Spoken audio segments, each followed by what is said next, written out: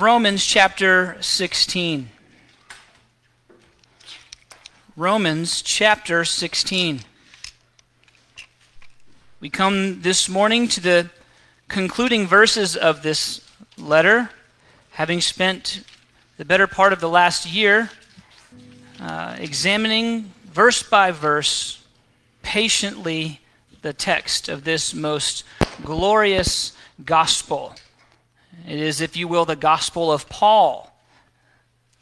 It is considered to be by many the greatest New Testament letter, saying that if you had only the book of Romans, you would have essentially a knowledge of the entire New Testament. Well, let's read together, beginning in verse 25.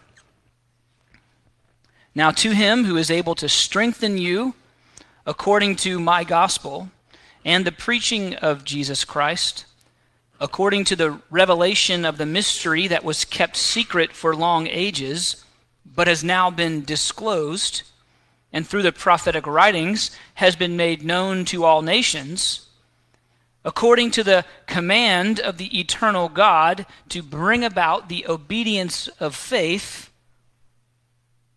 to the only wise God be glory forevermore through Jesus Christ. Amen. These are the words of the Lord.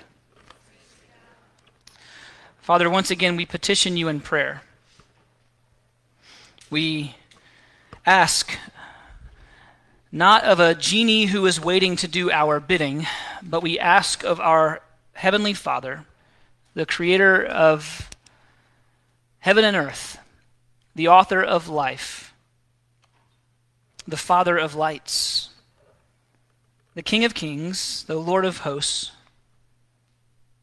the Alpha and the Omega, the God who is near. We ask that you would give us clarity and insight to these final words of this most glorious letter that your Spirit inspired.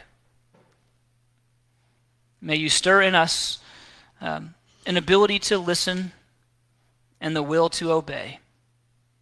For Christ's sake and in his name we pray. Amen. You may be seated.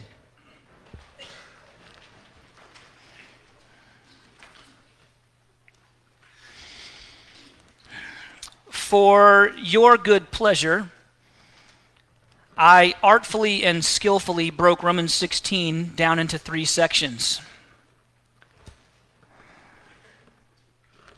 Actually, all of your Bibles have the same subheadings as mine, probably. Verses 1 to 16, verses 17 to 23, verses 25 to 27. We looked at Paul's heart for people in verses 1 through 16. We looked at Paul's heart for protection in verses 17 through 23 with that great warning. And finally, we looked this morning at Paul's heart for praise in these concluding verses. Paul's heart for praise. You may have over those last 3 verses a subheading that says the word doxology. It is in fact a doxology. It's one of many found in the New Testament and in fact in the Bible. The word doxology is a medieval Latin term. It's a conjunction. Doxa means glory, and ology is, or elegia more specifically, is a word spoken, a expression. And so you have this conjunction, an expression of God's glory or an expression of praise, a doxology. By this, we are reminded of an all-important fact that I have sought to reiterate with our church family for years now, and that is this: all worship offered to God is a response. All worship offered to God is a response. God acted first, we respond. 3 quick examples. Number 1, he created the earth, and we observe its beauty, and in doing so, we respond with praise and awe. We respond with a praise of awe. Right, isn't that what Paul said in Romans chapter 1? that he has made his glory, his invisible attributes clearly known so that we are without excuse. He has revealed himself to us, if by nothing else than simply through creation itself. And we respond with a praise of awe. Jesus said God loved the world so much that he gave of his Son, that whoever would believe in him would not perish, would not face those consequences of the original curse because of the original sin, death, but would instead have everlasting life. He acted, we respond with a praise of thanks. Don't we?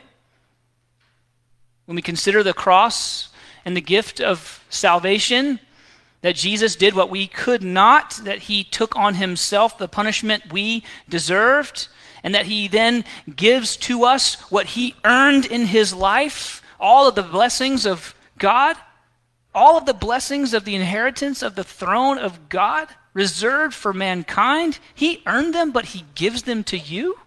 That's ridiculous. How else might we respond except to say, thank you, right? It's a praise of thanks. God acted, we respond. Thirdly, God softened your broken, I should say your stony heart to be receptive to the gospel.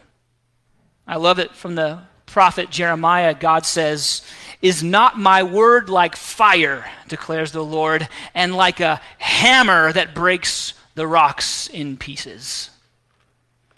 Is not his word like a hammer that broke your stony heart? In Ezekiel 36, the replication or the replacement of the stony heart with the soft heart of flesh. Was it not the word of God that broke you in your sin and sinfulness so that you cried out, "Lord, save me. Lord, forgive me"? He softened your heart to be receptive.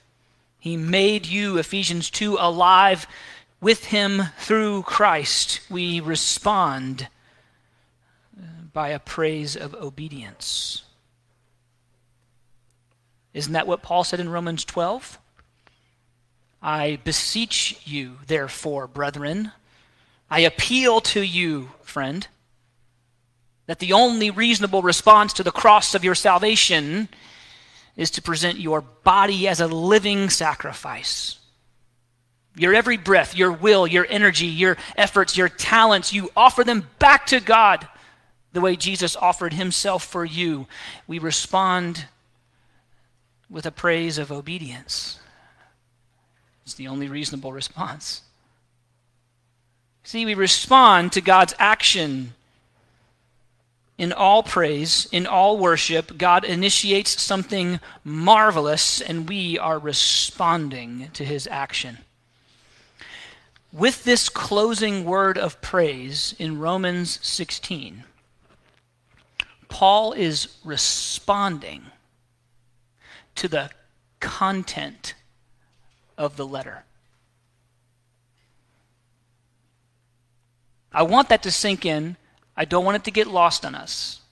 With the closing word of praise, the way we respond in worship, Paul is, if you will, responding in worship to the content of his letter. In fact, he summarized the whole letter in the closing doxology. I was tempted to blow this out to like 4 weeks. I kid you not. It took every ounce of self-control this week not to turn this into a 4-part sermon where we rehash and reiterate the entire book of Romans as it is seen through the lens of the closing doxology. I'll spare you that, but I will insist on this moment that we take a few seconds to appreciate that the entirety of the letter is summarized in this doxology, and it is responded to in praise, because all praise is a response to God's marvelous action. Friend, you don't have it in you apart from Christ to worship God.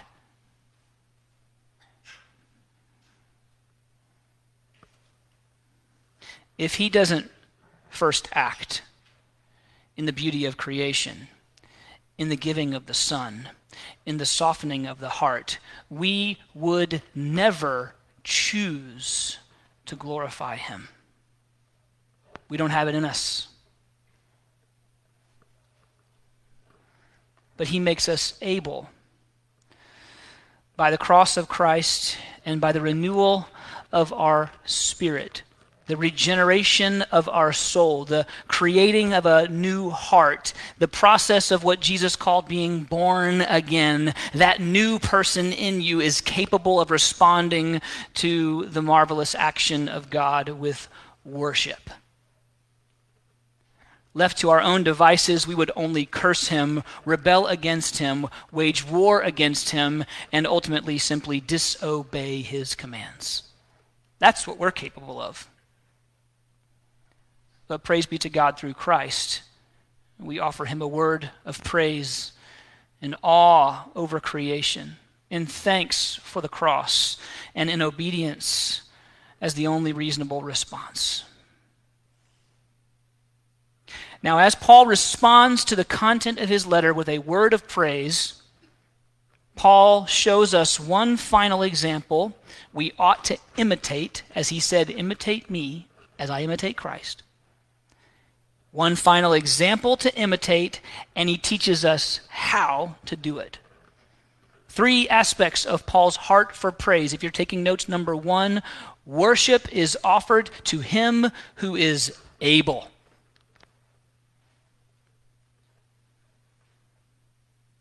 Worship is offered to him who is able. For the worshiper, there is a preoccupation with his ability. Did we not just say it over and over and over again in worship? What did we not say? We did not say, I will hold fast to the cross. I will hold myself fast to the promises. I will hold myself fast to the grace. I will. Did we say that? I forget now. It's been 30 seconds. He will. Right? When we worship, our preoccupation is with his ability. My sins, they are many. His mercy is more. His mercy is more. Not my repentance is more. His mercy is more. We are preoccupied with his ability to overcome the dreadfulness of our sin. Our sins, they are many. His mercy is more. He is able. If we're not careful, we would brush right past that phrase. When we worship, there ought to be a preoccupation with his ability. If a worship song sung in a corporate setting has me and I and what I will do as the primary thrust of its message, there's an askew teaching happening. And that song should be left to the dustbin and replaced with ones that have a preoccupation with the ability of God. Great is thy faithfulness, not great is my faithfulness, right? Yeah. The words, he who is able, come up again and again in the New Testament. Don't try to write these down. I'm going to run over them quickly. If you want them, I'll give them to you after the service. Hebrews 7:25, he is able to save to the uttermost those who draw near to God through him. He is able to keep you, 2 Timothy 1:12. I'm convinced that he is able to guard until that day what has been entrusted to me. He is able to give you grace, 2 Corinthians 9:8. God is able to make all grace abound to you, so that having all sufficiency in all things at all times, you may abound in every good work. He's able to give grace. Hebrews 2:18, for because he himself has suffered when he was tempted, he is able to help those who are being tempted. He's able to help you in temptation. Jude, verse 24 and 25. Now, to him who is able to keep you from stumbling and to present you blameless. He's able to present you blameless.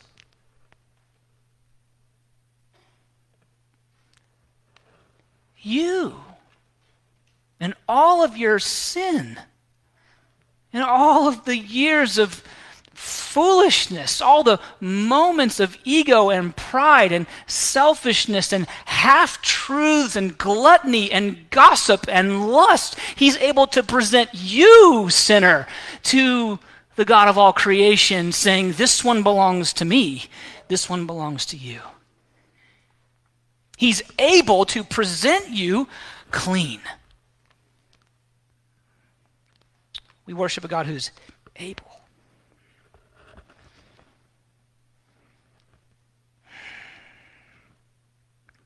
Philippians 3:21, our citizenship is in heaven, and from it we await a Savior, the Lord Jesus Christ, who is able and will transform our lowly body to be like his glorious body. He is able to raise our bodies. He's able to save, able to keep, able to give grace, able to help in temptation. He's able to keep you, able to present you, able to raise your body. Finally, as Paul writes to the Ephesians in the closing section of his teaching, before he transitions in chapter 4 to the application, he says he is able to do immeasurably more than all we ask or imagine, according to his power, not your faithfulness, not your obedience, not your strength, but his power that is at work within us. He's able to do more than you could even imagine, more than you can ask. We worship the God who is able. In your deepest need, in your darkest hour, he is able. As King Jehoshaphat said when he looked out on the vast army besieging Jerusalem in 2 Chronicles 20, he looked out, he said, Lord, we have no power, no strength against this great horde. We do not know what to do, but our eyes are on you. He is able. We are not, but you are. So our eyes are on you. It's wonderful. You read the story that the Lord responds through the prophet who there publicly, with all the people gathered together. Here's the King Jehoshaphat standing up before the people of Israel in Jerusalem. Out there behind the walls is an army large enough to decimate all of us 10 times over, and they hate your guts. And Jehoshaphat says, let's pray. Oh Lord, we are powerless against this enemy. We don't know what to do. How about we make some arrows? Stop. All right? Stop. Let's booby trap the walls. Settle down. You see this? Okay? Inconquerable. Our best laid plans are doomed to failure. Oh Lord, we don't know what to do, but our eyes are on you. And the prophet responds and says, thus says the Lord, do not fear. Only go out against them. March out from your city against them. That's crazy talk. When you're being besieged by an army big enough to destroy you 10 times, you hide behind the walls and you fortify yourselves. You use the walls to your example. The Lord said through the prophet, you march out against them. Don't be afraid, just march out and stand and see the salvation of the Lord. And that very night, the Lord caused confusion among the groups that had banded together. Perhaps a language barrier. They were unfamiliar with each other. Perhaps one group thought that the Israelites were ambushing them in the middle of the night. And so they began to fight each other, and the whole army killed one another until none of them were left. It took them 3 days for Israel to march across the battlefield and collect all the loot and all the spoils of war, a war that they did not fight. They just stood still to see the salvation of the Lord. Friends, this is your salvation in Christ. The enemy that stands against you is great enough to defeat you 10 times over. We are powerless against the enemy. We don't know what to do, but we look to the cross and we say, our eyes are on you.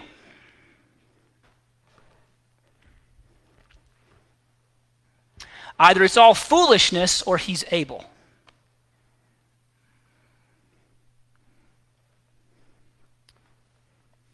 Where was I? Romans 16, we worship the God who is able. What is he able to do? He is able to strengthen you.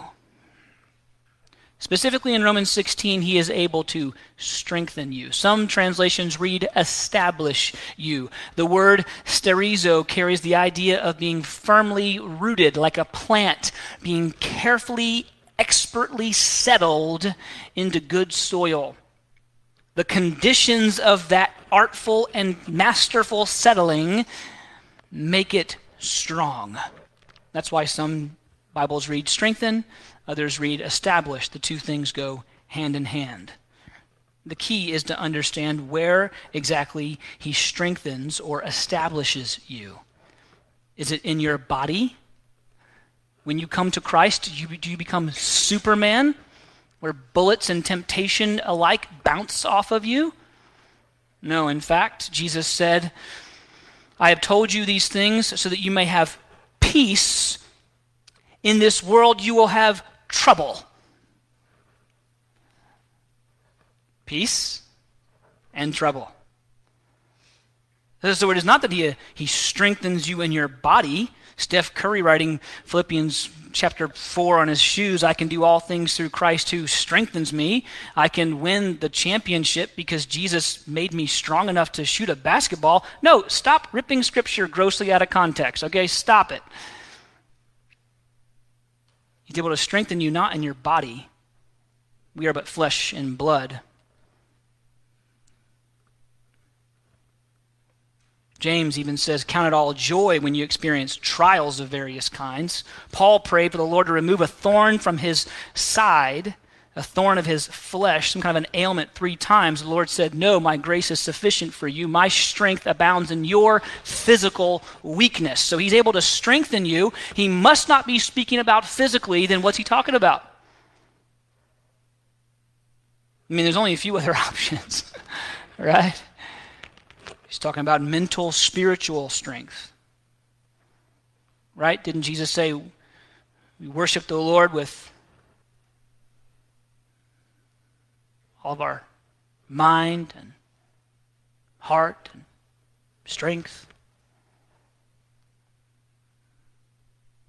On January 8th, 1956, Jim Elliot, Nate Saint, Ed McCully, Peter Fleming, and Roger Youderian were speared to death on a sandbar called Palm Beach in the Curare River in Ecuador.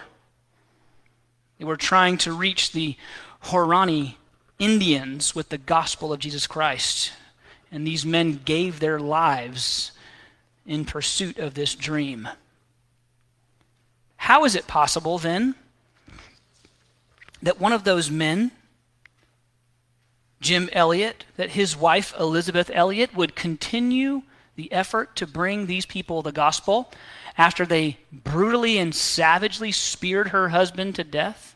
How is it possible that she would stay and continue to attempt to breach the language barrier, eventually establishing a church there among the people who had brutally killed her husband? How is it possible? Now to him who is able to strengthen you. That's how.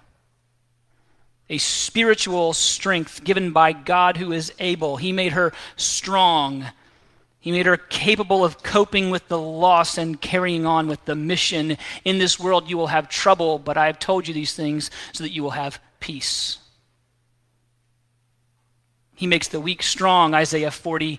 He gives strength to the weary. This is encouraging to the humble, but it is an offense to the prideful. If you wish to be made strong by God, you must be weak. If you wish to be made strong by God, you must be weak. Do you feel weak? Do you think yourself in need of being made strong? Christian, we should. We need not be afraid, but we mustn't suppose ourselves to be strong. But praise be to God, we who are powerless against the enemies of our souls are made strong in him. Like the horde surrounding Jerusalem in Jehoshaphat's story, we have three great enemies surrounding us, each of which we are powerless to overcome. Number one is our own sin nature. We were born into sin, and we are powerless to overcome it on our own. We will sin before we have even the cognitive ability to understand what sin is. You ever meet a 14-month-old child? Rotten little sinners. Throwing their cups on the floor, splashing food everywhere, kicking and flailing and getting like feces all over their feet and all over everywhere when you're trying to change their diaper. Little sinners.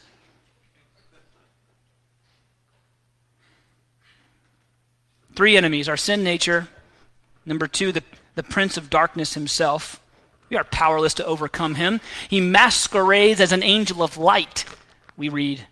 And so too, this angel of light presented himself in the form of the angel Moroni and delivered to this man Joseph Smith this farcical of a gospel message, twisting the person and likeness of Jesus Christ into a deception that has captured millions, called Mormonism.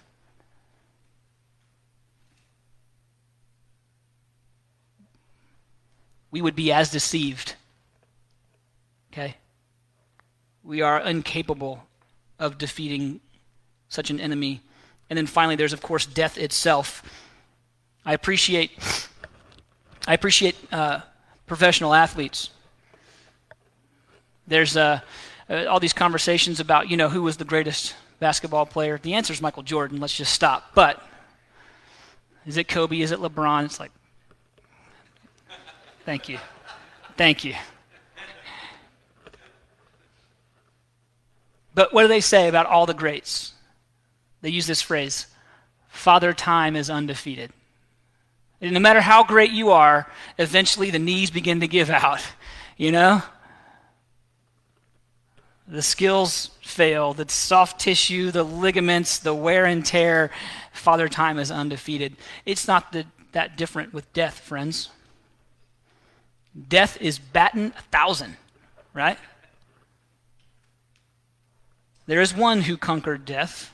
There is one who raised himself from the dead. Jesus Christ. But we are powerless against death. Our world is terrified of death. Our world turned itself over and shut itself down at the fear of a virus which they believed would bring death.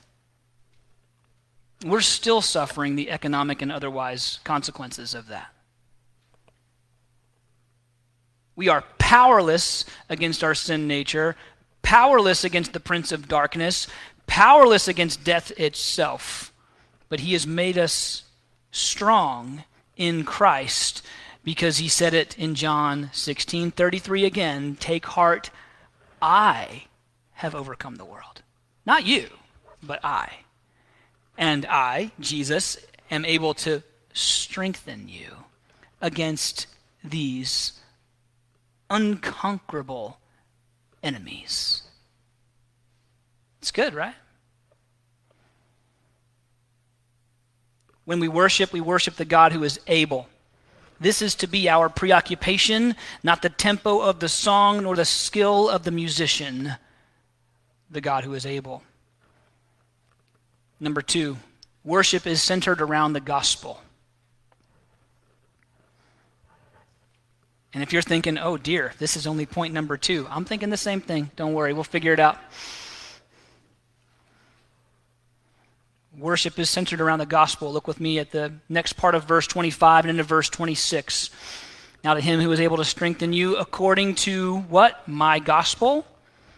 According to the preaching of Jesus Christ, according to the revelation of the mystery that was kept secret for long ages but has now been disclosed and through the prophetic writings has been made known to all nations.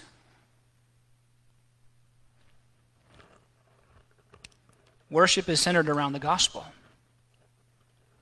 There's three emphases in this portion that essentially summarize the book of Romans. The gospel, the mystery, and at the end, according to the command of the eternal God to bring about the obedience of faith. Three emphases: the gospel, the mystery, and the results. Number one, the gospel. Paul calls it my gospel, not because he preaches something different from Jesus nor from the other apostles. I understand this phrase to contain a sense of ownership and calling. Paul is not a passive vessel in the good news. He applies his entire self to the task. Drawing on his experiences, his education, he uses all of his faculties to express the good news of salvation in Jesus Christ. He owns it. It's my gospel. He refines it. He studies, prays, meditates, labors to know and to be able to articulate the truths of the gospel. This is a challenge for us, friends, to be able to articulate the hope that we have. It's a challenge for us to refine our knowledge of his word, the gospel, such that in any scenario, in any moment, to any audience, we can communicate the hope of the gospel. And by this effort, by this refining, by this prayer and meditation, studying and application of all things that we have at our disposal, the message we communicate becomes my gospel. Not that it's different, but that we own it. We know it. We live it and breathe it. If I told you to share the gospel using only the book of Leviticus, could you do it? And you think, I've never even read the book of Leviticus. I fell asleep one time trying. Well, how else are you going to reach a Jew who gives no credence to the New Testament writings with the gospel of Jesus Christ? Except to do what Paul did, which is to argue from the scriptures, which is to say, the Torah, that Jesus is the Messiah. What if you had no Bible with you, locked in jail, attempting to share the good news of Christ with your fellow inmates? No Bible on hand, no tracts that explain the steps to peace with God. And you only had at your disposal what you had memorized, what you had hidden in your heart, what you knew, what you practiced, what you meditated on. Could you, friends, present the true gospel to the arrogant businessman in first class or to the broken-hearted young woman trapped in an abusive situation? Can you tailor the gospel to each of them depending on what they need to hear when the Lord gives you the opportunity to do so? Are you ready?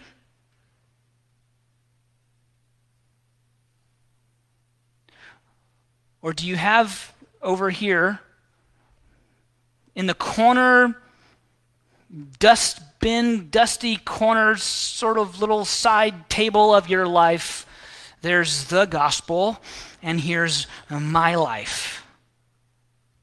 Or do you have my gospel ready, like a sword in its sheath, strapped to your side at any time, ready to wield it, use it, thrust it into the heart of the would-be redeemed? Are you ready?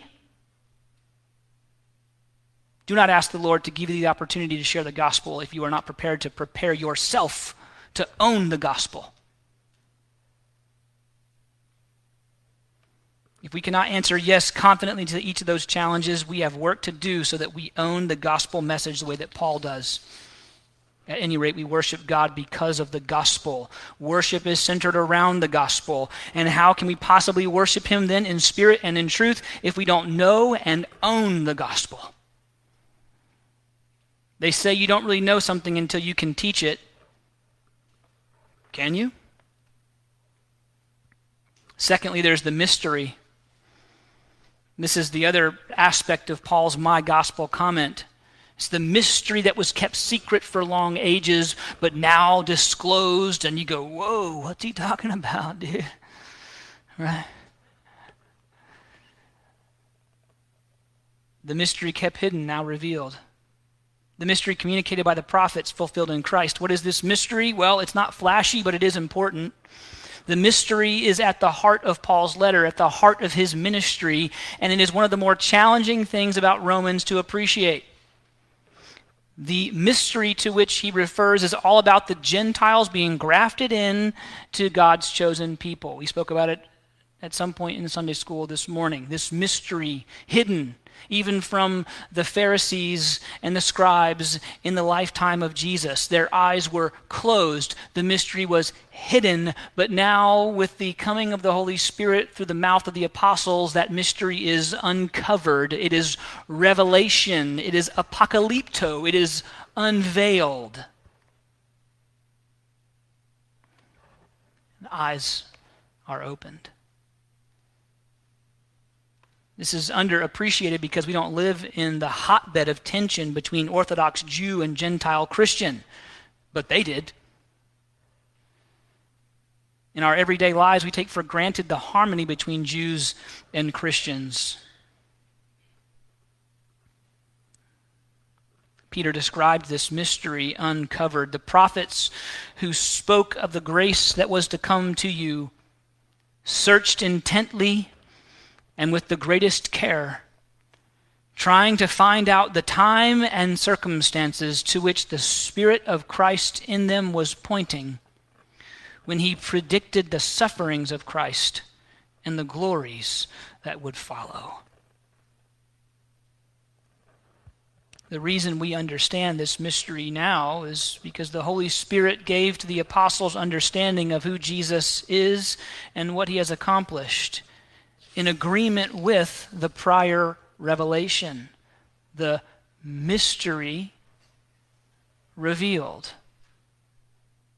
It is a remarkable and complex plan that God laid out in the course of human history in order to accomplish his goal, a unified people dwelling peacefully in his presence, he in ours, with full knowledge of his personhood and character, yet free from the stain of the tree of the knowledge of good and evil.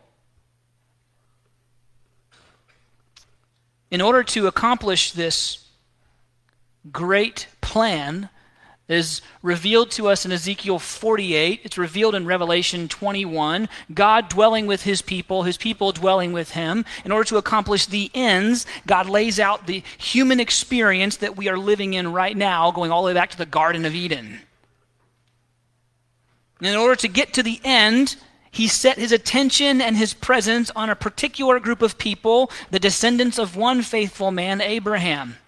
He gave to them his law, his blessings, his wisdom, his protection, his power, and his very presence among them. This group neither deserved this, nor did they keep his requirements for living at peace with him.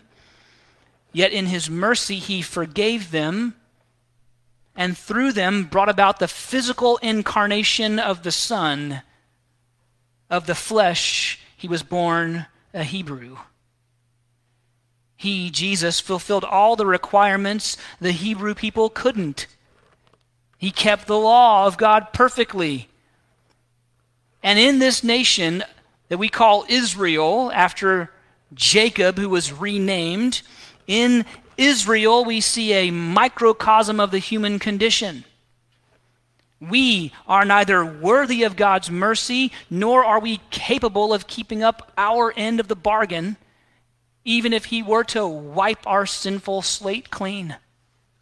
Like Israel, we are not worthy and incapable, and yet in Jesus we see a champion, the chosen representative of mankind for mankind. He is like Adam in that his victory is our victory, even as Adam's failure is our failure. Jesus' privileges are ours by faith, even as Adam's curses are ours by birthright. And upon the final victory over our great enemies, sin and death, Jesus commanded his disciples to go all out throughout the entire world, not just to God's chosen people, Israel, and proclaim the message of hope and peace and forgiveness of sins and eternal life, all made possible to all people in the whole earth because of the accomplishments of the Jewish Messiah. The wisdom and complexity of this blows our minds, or at least it should. What a plan. What a plan. I'm going to save people from all walks of life, from every corner of the earth, from every tribe and nation under the sun. I will rescue them and redeem them. Red, yellow, black, and white, they are precious in his sight. And in heaven we will all speak with one voice and with one language as we glorify and praise God together. And God says, in order to do that, I'm going to set my affections on this one people. And in this one people, the world will see a picture of humanity. And as we think on the beauty of that plan, we go, it's pretty smart. It's pretty good. Right? That's what he's talking about. And when we worship, we do so in thinking about the complexity and the marvelous nature of that mystery now revealed. How else can we respond except the way that Paul does in Romans 11, citing Job and Isaiah? Oh, the depth of the riches and the wisdom and the knowledge of God. How unsearchable are his judgments, how inscrutable his ways. For who has known the mind of the Lord, or who has been his counselor, or who has given a gift to him that he might be repaid? For from him and through him and to him are all things. To him be the glory forever. Amen. Who can know the mind of God? What a mystery, what a marvelous plan. Then there's finally the results.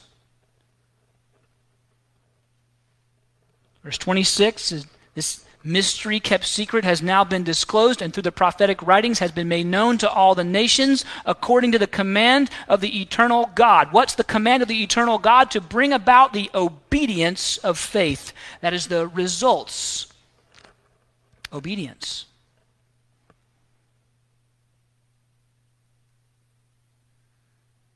What are the results of the gospel? Obedience. And I think for the sake of the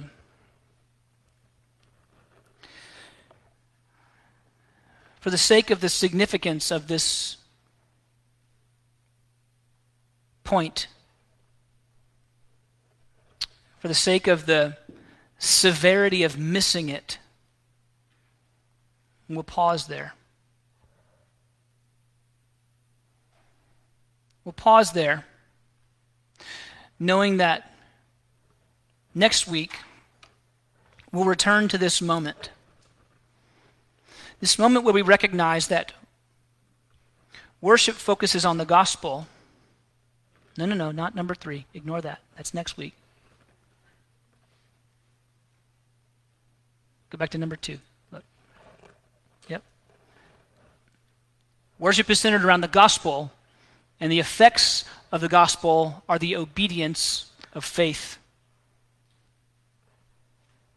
And for the sake of preserving that message, we'll pause there today. And perhaps, once again, simply conclude with those words of praise from Paul as we pause on the depth and the riches and the wisdom and the knowledge of God. Let's allow these to be our closing words. Oh, the depth of the riches and wisdom and knowledge of God. How unsearchable are his judgments, and how inscrutable his ways. For who has known the mind of the Lord, or who has been his counselor, or who has given to him a gift that he might be repaid? For from him, and through him, and to him are all things. To him be glory forever. Amen. Father, we leave this place this morning with, hopefully with a sense of anticipation of that which is to come, both in terms of the continuation of the teaching and in terms of the fulfillment of the gospel. All of God's people gathered together to worship him in spirit and in truth, in your presence, without the stain of sin, without even the memory of our shame, without the temptation to sin and sinfulness, without selfishness and greed and pride and lust and gossip and divisions, but with an absolute pure heart, being able to offer to you the words of praise.